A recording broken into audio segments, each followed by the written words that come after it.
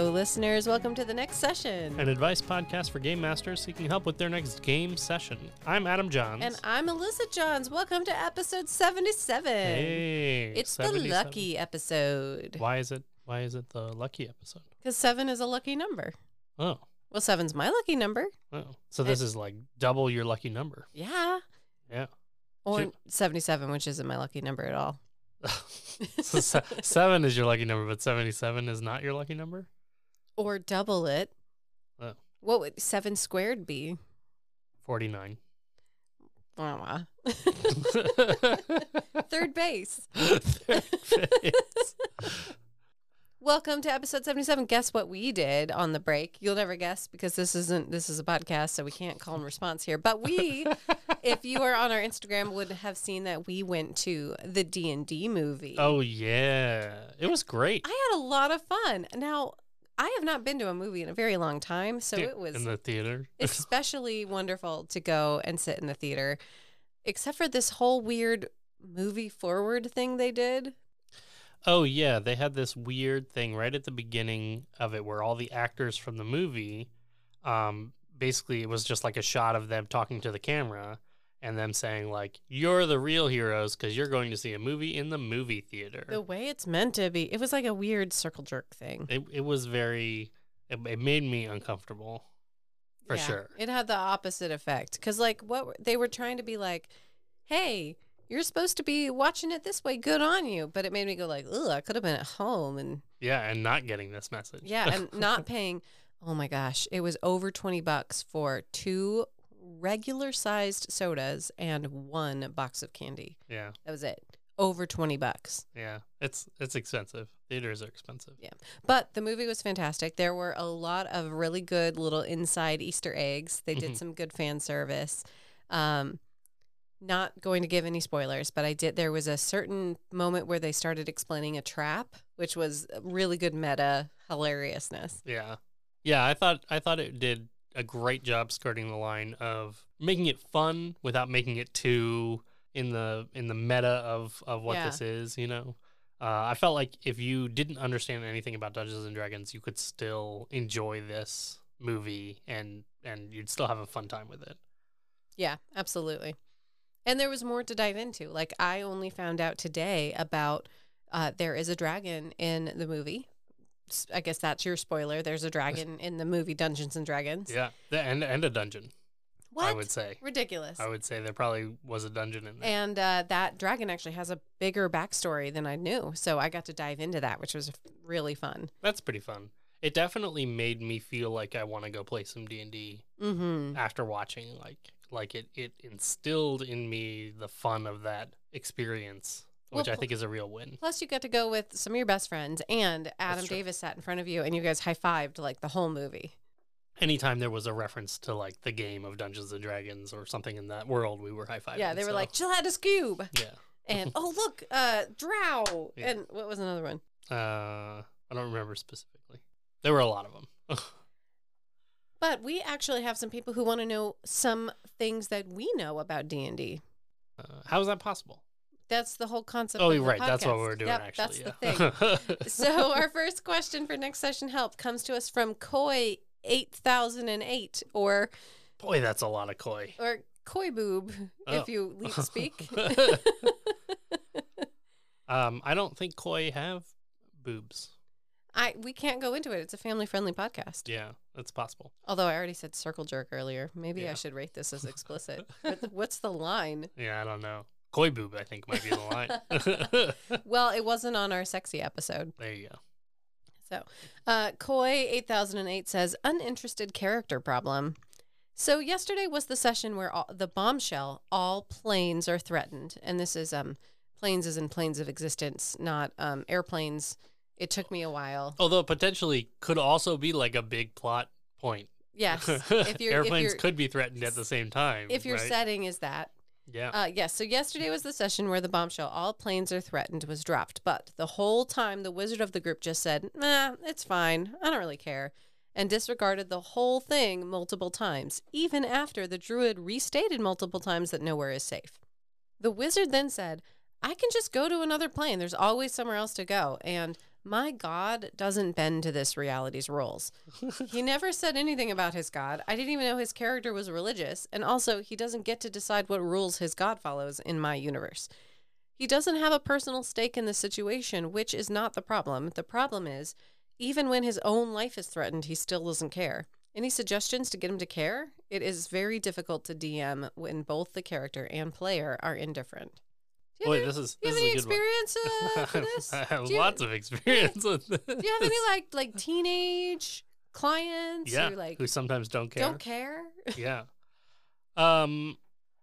Honestly, this is one where I suspect that the character would care. I think that Koi 8008, you've done an amazing job setting up a disaster of tremendous proportions in which all characters would need to care if they have any level of self-preservation whatsoever. And so the character probably does need to care about it. And as you stated, all planes are threatened, and therefore, going to another plane isn't an option. That doesn't escape you from the danger of this. My guess is that this is much more a problem of the player not caring, or even based on your description, very potentially the player really having something going on for them that day. Yeah. And to know more, I might need to, actually have Koi on to ask some questions, but Or that player. Because to me, you're right. This is not an in-game character problem. This is an out-of-game person problem, player problem. In my experience in my groups, when I see this kind of thing happen, what I'm seeing is there's stuff going on in that player's life that maybe is making it difficult for them to like sit and have a fun time with this game. And that's understandable. We have lots of stuff that goes on in our lives, and sometimes you're sitting down at a game, even a game that you're playing for a lot of fun with your friends, and you just don't have the positivity or the energy to throw into, being excited or being engaged in that process, or you're having, other stuff, other frustrations or other things in your life that are getting in the way of you being able to sort of let go of those things or step away from those things for this time while you're playing the game. And it's okay that kind of thing happens. Honestly, sometimes, you sit down as a group to play your weekly D&D game, and you're just not feeling it this week. And it's okay sometimes to, as a player or as a game master, to kind of turn to your group and say, hey, everyone, I don't think I can play D&D this week, but I still want to spend time with all of you. Can we play a different game? Can we just hang out and just talk? Those things would be really helpful or really valuable to me. And as the game master running this kind of game, when you have a player who clearly is bringing some other stuff in, one option, if you are good friends and you know each other well, is to pause the game and say, hey, is there something going on? Because you seem like you're a little unhappy, or it seems like that's kind of coming out in your character. Is there something going on for you? We can take a break. We don't need to be jumping into all of this. If you need a little time, or if we can be supportive as your friends to help you through something that might be difficult that's going on. And if they say, no, why? And you can say, well, I kind of just laid out for you in the game that everything is being threatened and there's this huge disaster, and you're sort of reacting to it nonplussed or without caring. And I'm not sure why your character would react that way. So in this reminds me of Guardians of the Galaxy, where they say, what has the galaxy ever done for you? Why would you want to save it? And he goes, because I'm one of the idiots that lives in it. Yeah. So the destruction of the entire multiverse should be motivation enough to be trying and saving it. And if they can't get to a point where they can even bother to care about that, then, out of self-preservation, if for nothing else, then they might just not be there for it and might need to, I don't know, play a different character for a little bit. Maybe find a character that does care. So that was actually going to be I'm so glad you said that. That was actually going to be my next suggestion here, which is if either you don't have the kind of personal relationship where you can like pause the game and check in personally with this friend, which not every relationship is close like that, where you can have those kinds of conversations. And you have a player who's kind of reacting this way, I would always pause and say, what's going on for your character right now in a truly interested way? Because I would want to know, this wizard legitimately does not care that every aspect of all universes is going to be destroyed. Like, what a strange reaction to that. And I would want to pause the game and be like, what is going on with your character? They really don't care that literally all existence and everything is going to be destroyed. And no matter what their reaction to that, either the reaction is like, well, no, they care about that, and be like, oh, okay, they're trying to save face. And this is a place there's a thing I do as a game master where I guess at something that's going on for a character with a high willingness to be wrong. Because what I'm trying to do is I'm trying to make the player either accept or deny my offer. And this is an important thing when you have players that are refusing to make choices for things, especially for how their character might react to something, because the denial of your offer, of whatever it is that you're suggesting for them, is still a choice. But you're now forcing them to have to make a choice about who their character is. So when I have a wizard that's saying, I don't care, and I go, wow, that's amazing. You really don't care about the entire of anything in existence, including yourself. Now they have to make a choice. They either have to say, yes, I really don't care about anything in existence, including myself. Or they have to say, well, no, I do care about these things. And that's when you can ask more follow-up questions and be like, oh, you do care about your cat, though. That's interesting. So you don't care about anything in existence, including yourself, but you care about your cat. This isn't reverse psychology, but it's like tangent psychology. Yeah, it is. And it works amazingly well as a trick to get people to sort of make real decisions about who their character is and what the player wants their character to be. Because sometimes the reaction in the moment is not the thing they actually want for their character, and you need to get them to pause and really think about their reaction in that moment so that you can get a better understanding for it. And if they do say, I really don't care about anything, sometimes the follow-up question to that is something like, wow, tell me more about why your character really doesn't care about anything. What's their backstory that would cause them to be the kind of character that really cares about nothing, including self-preservation? And now you're, once again, making them make choices about their character, about who this character is. And through that, they now have to create justification for their choices. So being able to have that like pause in the moment and have that conversation with a character, and you would think that that kind of thing disrupts the game a little bit. My experience is that's absolutely not true, because when you have a character react this way that's so contrary to everybody's expectations or to the goals of the group as a whole, all the other players want to know what's going on too. Mm-hmm. It does seem like a cry for attention. And you're kind of rewarding that cry for attention. But I agree with you that I think that is actually what the situation needs, is to, let's give them a little bit of attention. Like they want to be this character that's so apathetic about everything that's happening. Like, I think it might be worth the 10-minute conversation to be like, what's going on? And it might not even be that long. It may honestly be just a couple of questions, and they may change their tune very, very quickly. Mm-hmm. As an aside to that, to your point that you had said, if ultimately in those questions you get to this character really doesn't care about anything, or believes that their god is going to save them or whatever. Well, specifically, if they get to a point where they've described a character that couldn't possibly exist with this group. My character doesn't care about any of the other members of the group. My character has no interest in helping to achieve this goal that all the other members of the group do want to achieve. That is a place where it's okay to also clarify to the player that the point of this game is to be a group of adventurers who are off doing an adventure.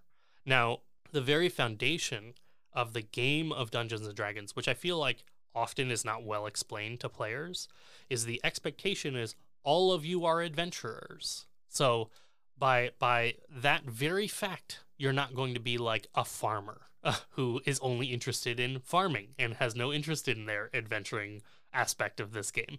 And that all of you are working on a team. You're all on a team together.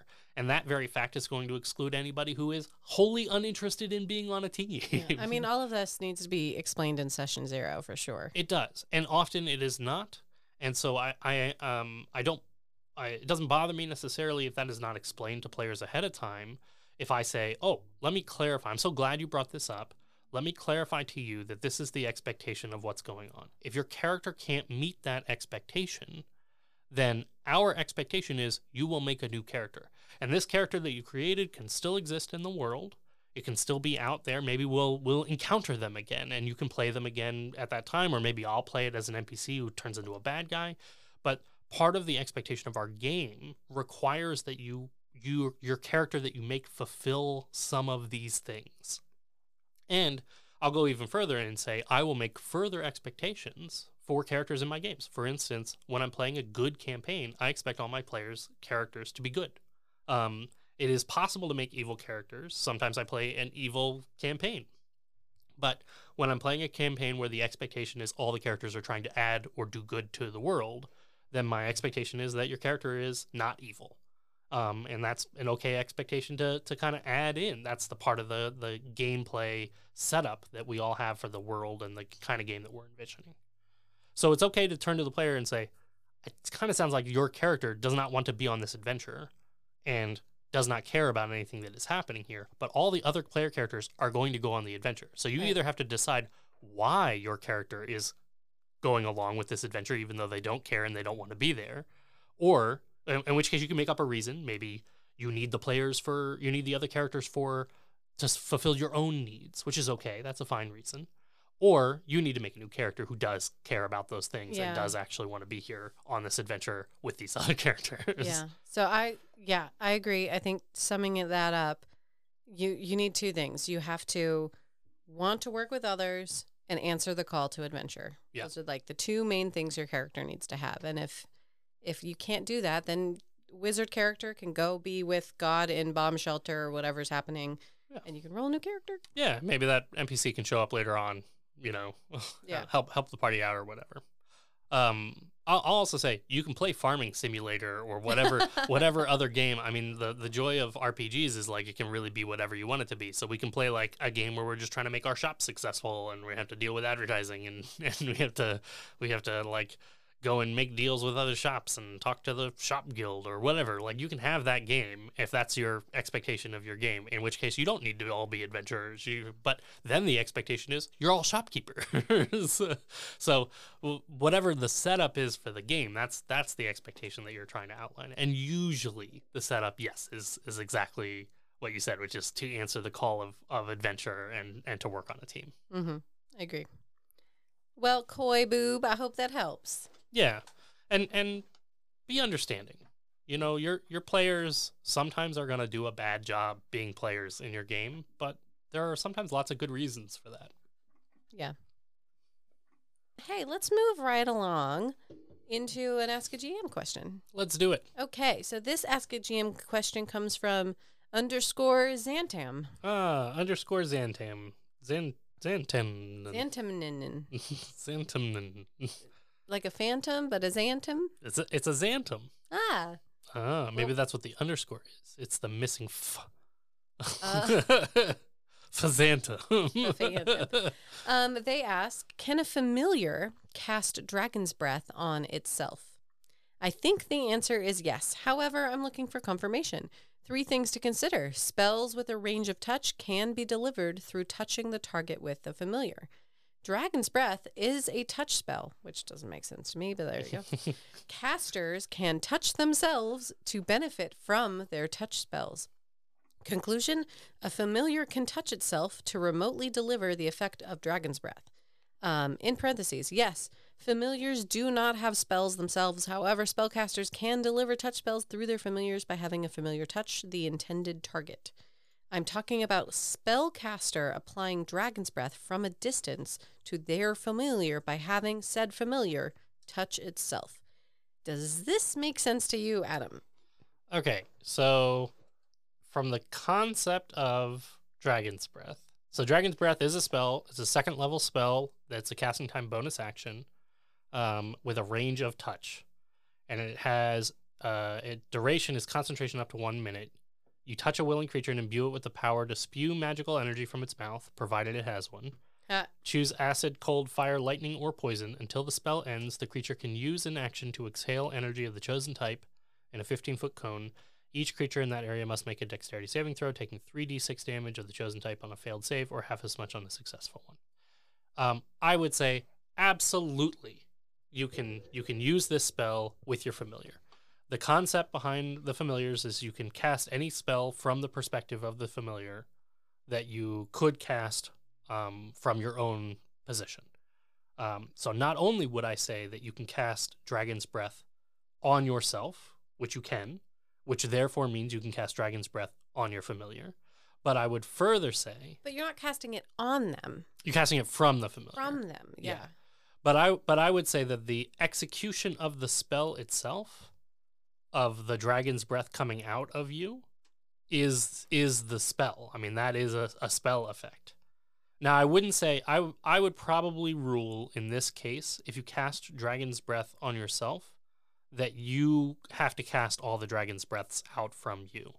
Not that you can choose, at that point, which Dragon's Breath comes from you or your familiar. I think you have to make the choice when you cast the spell, not when you otherwise. But I would say that you could have your familiar deliver the touch spell, which is sort of the intended point of having the familiar in the first place. So if you wanted to have the familiar touch someone else to deliver your Dragon's Breath, instead of you touching them to deliver the Dragon's Breath, then you could do that. Really? Yeah, because that's part of what familiars can do, is they can deliver touch spells without you having to be the one to deliver it. But doesn't it have a range? Doesn't a familiar have to be within a certain amount of range from you? Yes, I think so. So it's a weird range touch spell. While your familiar is within 100 feet of you, you can communicate with it telepathically. Okay. Additionally, as an action, you can see through your familiar's eyes and hear what it hears until the start of your next turn. So 100 feet. Gaining any benefits it has. When you cast a spell with a range of touch, your familiar can deliver the spell as if you had cast the spell. Your familiar must be within 100 feet of you, and it must use its reaction to deliver the spell when you cast it. If the spell requires an attack roll, use your attack modifier for the roll. So the question here really is, are you allowed to target your familiar with a buff spell? And how? Yeah. That's the ultimate question, because there's no question in the idea of whether or not the familiar can deliver touch spells. But wouldn't this be an initiative? I mean, it is a reaction, but there's an initiative. The familiar has its own initiative. That might be higher up than yours. Yes. And it can't hold its reaction. It acts on its turn. Well, that's not how the spell Dragon's Breath works anyway. When you give Dragon's Breath to a creature, it's a concentration spell that you give to them, so they don't get to spew the Dragon's Breath right away. They spew the Dragon's Breath on their turn. Okay, I guess I'm a little confused because it's a reaction. So you cast Dragon's Breath, the familiar uses its reaction to deliver the spell to itself, right? And then on the familiar's next turn, it can use its action to activate the continued effect of that spell for as long as the spell lasts? The familiar does not need to use its... Oh, yeah. It must use its reaction to deliver the spell. Correct. Yes, you have that right. Okay. So, it's my turn. I'm the wizard. I cast a spell. It's a bonus action to cast this spell. It is a touch spell, and I have my familiar cast it on themselves. So they touch themselves. They touch themselves, which you can do with touch spells. You can cast them on yourself, and familiars can deliver touch spells to any target, and familiar can be a target. So therefore... You familiar. I touch my head. Yep. Now I have Dragon's Breath. Which you did as a reaction. But I didn't use Dragon's Breath. You haven't actually cast... You cast the spell Dragon's Breath, but you haven't actually breathed the Dragon's Breath because it's not my turn. Right. That is a thing that you now get to do on your turn, so long as I continue to make concentration on that spell. Right. But you don't have to concentrate on the familiar, because familiar is its own thing. Well, the spell is still cast from me, and it uses my concentration to maintain it. The familiar just delivers the spell. Okay, so as long as you're still concentrating on the familiar spell, not the Dragon's Breath spell. No, the familiar spell doesn't require concentration. The Dragon's Breath spell. The Dragon's Breath spell does. Yes. Okay, gotcha. Yeah. Let's confuse all the listeners. Yeah. If everybody's tracking all of this. So the answer, Xantum, is absolutely your familiar can deliver touch spells. Therefore, it can deliver, and it can be the target of touch spells. And therefore, it can deliver a touch spell to itself, including a spell like Dragon's Breath, which it can then use on its turn. Please keep it above board, though. Yeah. When I think about you, I cast dragon's breath. That's like the perfect. We transition to a theme song right there. Yeah. I don't think we have the rights to be able to play that song. I don't think we do. Think of it in your head Yeah. as we go to a break. Hey. Hey, break time. Break time.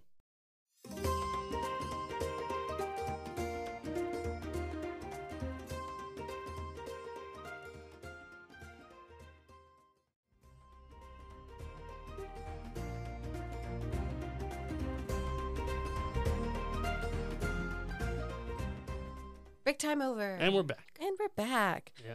Well, we have another Ask a GM question, so I thought that's why we would break where we broke, and now we have We brokened. brokened. Breckened. We had a proper breckening. I know I want some breakfast. Yep. Some brekkie. Yeah. Some delicious brekkie. I want a proper English breakfast. Okay, so brekkie is an Australian term. Yeah. What would a proper Australian breakfast be? Probably Don't guess, because we have Australian listeners, and they'll be mad at us. Well, they should tell us. Yes. They should email in or whatever contact they want to use and let us know what a proper Australian breakfast. Someone's really going to send would us a be. picture of like Cocoa Puffs. I was thinking it's that what is it called, marmosite or something? You're thinking of We really need to go visit Australia. Marmite, Vegemite. Vegemite. Well, Marmite is yeast. Oh yeah, and Vegemite is without yeast. Yeah, Marmite is a British food. I think Vegemite is the Australian one. yeah. Vegemite. Vegemite is Australian. Marmite So I was is thinking British. that, Both which I've are never tried. Rich yeast spreads And used I've on heard toast is- and crackers. Is an acquired taste, but I'd be excited to try it.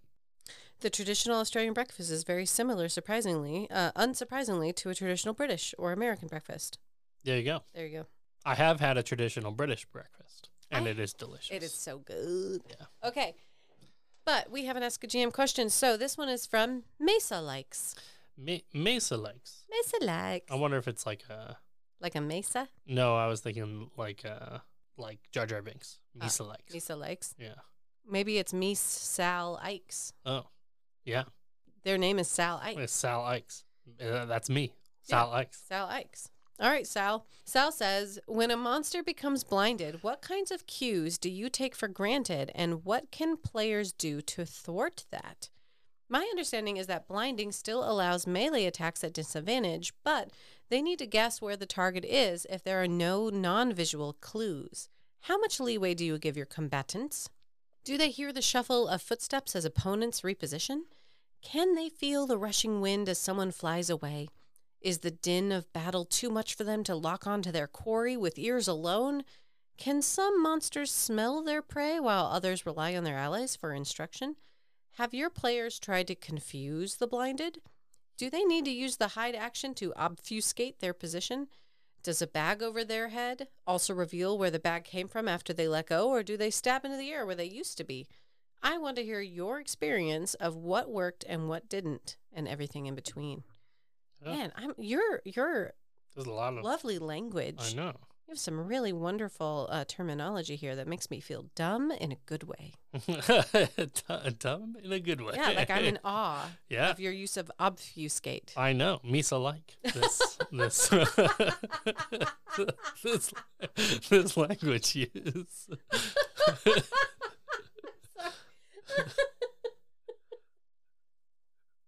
Oh no.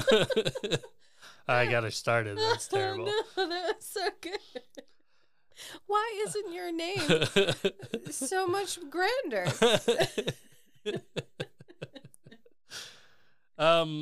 Some great questions in here. There is a real skill in making bad guys in role-playing games interesting. And I think one of the aspects of that is to give them an understanding of depth that you may give a player character in the same way. And a part of that is exactly questions like this, where this enemy is blinded, but there's very little often in the stat block that specifies how a character, a monster will react when blinded or deafened, or any kind of like a more obscure status effects There's nothing in there that says like, here's how they react if they're poisoned or something. And being able to add those extra pieces make the combat always feel much more dynamic and responsive to the player's actions. When the players blind a monster, they are looking for a tactical advantage, maybe, but they're also really offering to you as the game master to change the dynamic of this battle. Absolutely. Because they don't want, no one wants, including your players, they don't want, I blinded the monster, now the battle is over because the monster is blind and therefore can't do anything. And they don't necessarily want the monster to become useless. It's way more interesting if now that the monster is blind, they're at a disadvantage, but now they have to use other senses, they have to use other things to help them survive in this battle against players who probably want to kill it. And so having stuff like the players can use sounds to distract the monster, I think is totally a worthwhile thing. In general, I wouldn't always make all of those things like a hide check or something along those lines. I would probably play that by ear based on the level of difficulty or the level of complexity of the action that they were taking. But I would also totally encourage that is a great way to try to confuse the monster or try to get the monster to attack in a different direction or that kind of thing. I also think that you can play up if a character has metal armor versus cloth armor, like the monster is going to go after the metal armor because they're clanging around more. Like you think of how many different things, sights and sounds you might smell and hear on the battlefield. It's going to be loud and confusing and whatnot. And you can totally play that up to your advantage. And I think like rules as written, they like get disadvantage on attacks or something like that. But you're right that's not dynamic. That's boring.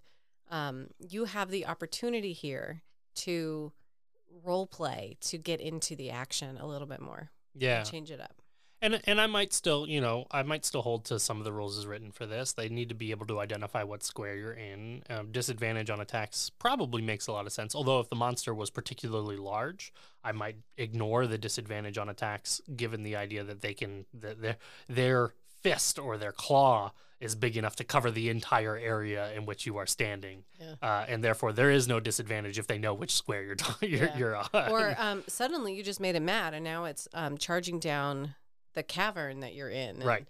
So it doesn't have disadvantage on attacks to charge in a straight line toward where it thinks you are. Now, it might not know where you are, and that might be where making sounds in other directions so that it isn't charging at you plays a really great role. Additionally, I love the idea that the monster can still smell you. Mm-hmm. And the idea that the monster doesn't give up. This is a monster looking for food, and it might be blinded, but it still smells that food around somewhere, or it's still like attacking you. It had, whatever reason it had for attacking you before, that's still there. Well, now it's more self-defense, maybe. Yeah. There's actually some great cues that you can take from this. I love the Monster Hunter games. And blinding monsters is a part of the game. You can do these flash bombs that blind monsters. And for like flying monsters, it knocks them out of the air and they crash down to the ground because they can't fly around if they're blind. But also, once they're blind, they're not helpless. They will spin around a lot, hitting things with their tail. They're going to try to bat you away. Right. And so they do like attacks that cover large areas now that they're blind, because that is easier for them to try to hit something. So that also can be like a great way to say like this is a blind sweep. So maybe that is with disadvantage, but it hits everything around them. And so those are great ways to kind of like, again, keep that spicy, keep it interesting. Right. Like it might not know where you are, but it knows that you're susceptible to the ceiling falling in, and it might not be if it's that big. Oh, yeah. So it's going to start hitting the ceiling.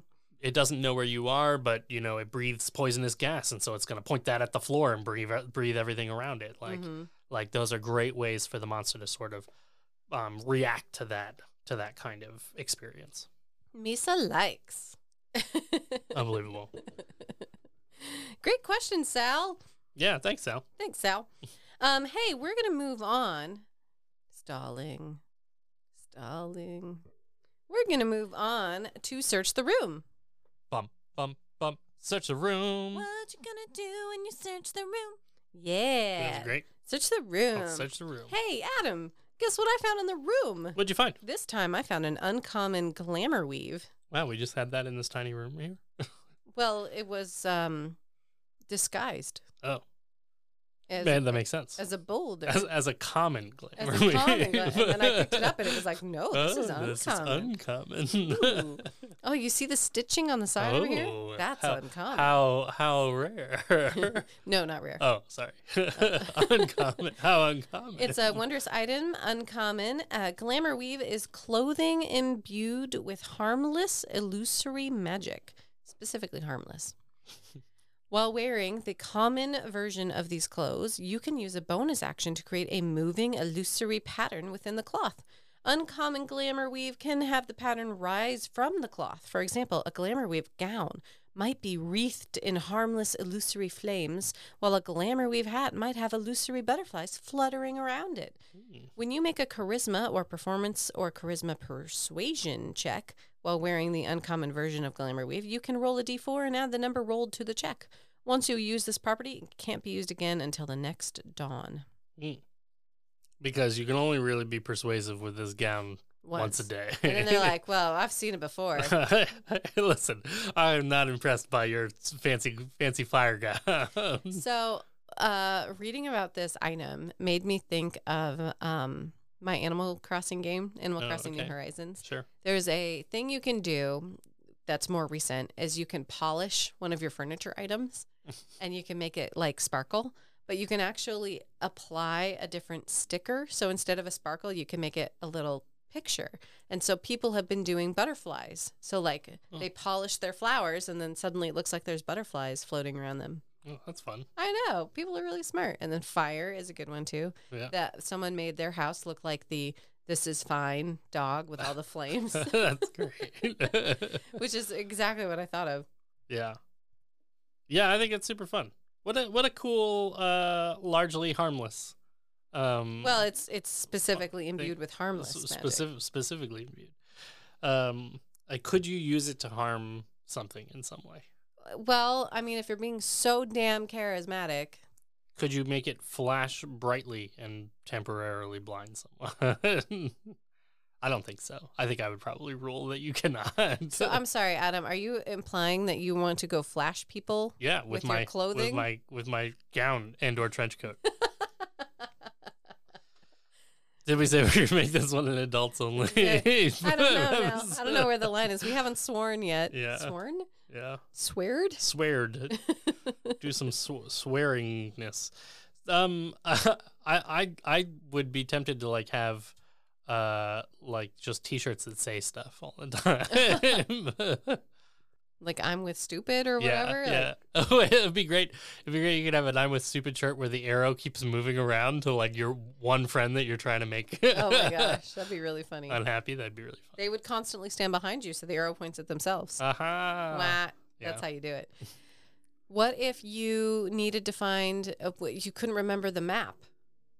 And you like made your shirt be the map. And then you could be like, look, we're here. Down at your shirt. We're over here. And then like, there it goes. Yeah, I guess the question is, I assume that the uncommon Glamerweave can't display something that you don't know or are incapable of sort of initiating.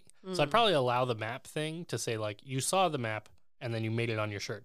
But if you tried to recreate a map from memory, I would assume that it would create whatever you remember, which might not be accurate.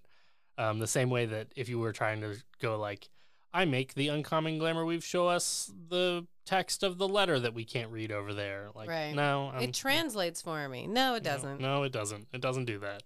But you could. It translates whatever you think it says. You could make it be a giant Price is Right wheel. That's true. Like tick tick tick. Yeah, and then you could spin it as long as you know all the solutions on the Price is Right. Well, you get to make your own. Yeah. You could just make it like a big. It's just emoticons, so it's just like big frowny face every time you know, when people were making masks that had like displays. like a talking mouth. Yeah, so it looked like they were talking. Electronic You could display. do that where you're wearing a mask over your face or whatever, and it looks like you're talking. Yeah, you could do it like a dead mouse.